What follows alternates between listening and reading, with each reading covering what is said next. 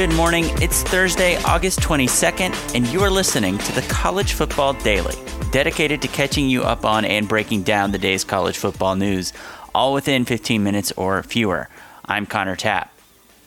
Former Michigan defensive back Miles Sims joined ex-teammate James Hudson in voicing complaints through the media over the past 2 weeks about the level of support they received from the Wolverines during their transfer waiver appeals process. The players, now transferred to Cincinnati and Georgia Tech, were denied waivers by the NCAA that would have allowed them to play in 2019 and have accused Michigan of mischaracterizing their reasons for transferring or omitting critical details. In an Atlanta Journal-Constitution report published Tuesday, Miles Sims' family says Miles told the Michigan coaching staff that he was transferring for personal reasons. In the waiver appeal process, Michigan said they believed his reason for transferring was lack of playing time. James Hudson's mother told The Athletic he transferred from Michigan to Cincinnati because of depression and complained of a lack of support from Michigan during the appeals process. And you can just kind of feel the story getting close to reaching a point where it becomes a national firestorm on the order of Dabo Swinney saying Kelly Bryant shouldn't get a national championship ring. Hey, Steve. Hey, Connor. What's up, man? Not too much. How you doing? Good. Can you hear me? So all right? Before things get to that point, I wanted to call up Steve Lorenz, who covers Michigan for us here at 24/7 Sports, so I could make sure we were getting the whole story. I know, like with when players do initially decide to transfer, a lot of times it's guys like you who are on the beat and covering the team every day who like break those stories that they're transferring or thinking about transferring. I wonder if there's anything you recall or know or can infer from the circumstances surrounding when James Hudson and Miles Sims were first entering the portal thinking about transferring, that anything that you knew from that time that you don't see reflected in recent reporting on their waiver appeals? Yeah, so with James Hudson, he made his decision to transfer less than a week after Michigan inserted Andrew Stuber into the game against Michigan State and not him. There was a battle there at right tackle where they were both playing. Hudson had been battling a minor hand injury as well, hadn't taken as many reps the last couple weeks in practice, and the battle was close enough anyway. I think they felt more comfortable putting Stuber into the game. So that's the thing, with that one specifically, that's always kind of the one that sticks out to me, is his decision to leave the program was made almost immediately after they decided to kind of go in a different direction at right tackle to spell Juwan Bushell-Beatty last year. So with Miles Sims, really kind of a similar deal where he wasn't making a dent in the depth chart after spring ball. And, I think I feel like both of these, honestly, and not to diminish anything that Hudson's spoken about as far as his reasoning goes, but I've always, my sense in the immediate aftermath of both of those decisions was that they were depth chart based decisions where you had players who maybe thought they could find an easier time or an easier path to playing time somewhere else. Even with the Miles Sims, the Atlanta Journal-Constitution did the article about his departure, and his conversation with Harbaugh about leaving said that his reasons for leaving, it was just personal reasons. I mean, that's so vague, and the parents let it be at that. You have to read that article. There's more to it than that, but it's just like Michigan. The sense I get is that Michigan is not going to go to bat for a kid if they're under no feeling that they don't have to go to bat for these kids if they don't want to. If their reasoning is just depth chart related, Michigan's not going to get that. Do you understand what I'm saying? So. Later on in our conversation, Steve points out that there are instances of Michigan players transferring and obtaining waivers to play immediately. Right. I mean, with Michigan, I know, here's the thing is like Drew Singleton, linebacker now playing for Rutgers. He had no problem getting immediate eligibility after leaving Michigan. I mean, that's another program in their division. Basically a similar situation there where I think he was buried on the depth chart a bit.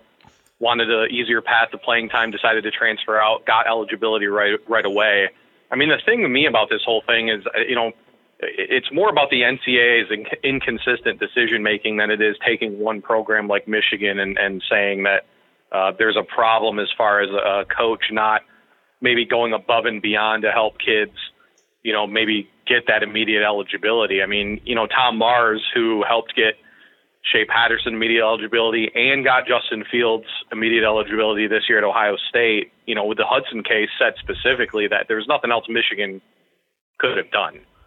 And it does. It's both parties are kind of with one hand tied behind their back, right? Because Harbaugh can't fully comment on what the situation really is, and neither, with us, it is difficult to report all of the facts, in that regard, as far as we only know, like you said, what they're saying publicly is the private stuff's going to stay private, especially when you get HIPAA and all that kind of stuff involved. Yeah.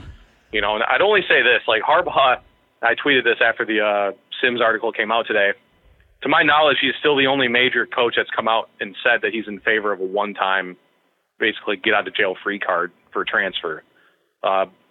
Michigan's not hurting because these guys left the program. You know what I mean? It's not as if there's a bitter vendetta against certain players. Looming over all of this is the specter of Aubrey Solomon and his still pending transfer waiver application. Solomon is a former 5-star defensive lineman and Michigan player who is now at Tennessee. Even with Solomon, who actually doesn't qualify as far as the never going to see the field. I mean, now he's a guy that would have played for Michigan this year. I mean, to deny that would be ridiculous. I think their interior up front of their defensive line is one of their biggest question marks this year. But not a situation where, to our knowledge, was Michigan at all unsupportive of him making the decision to leave the program, right?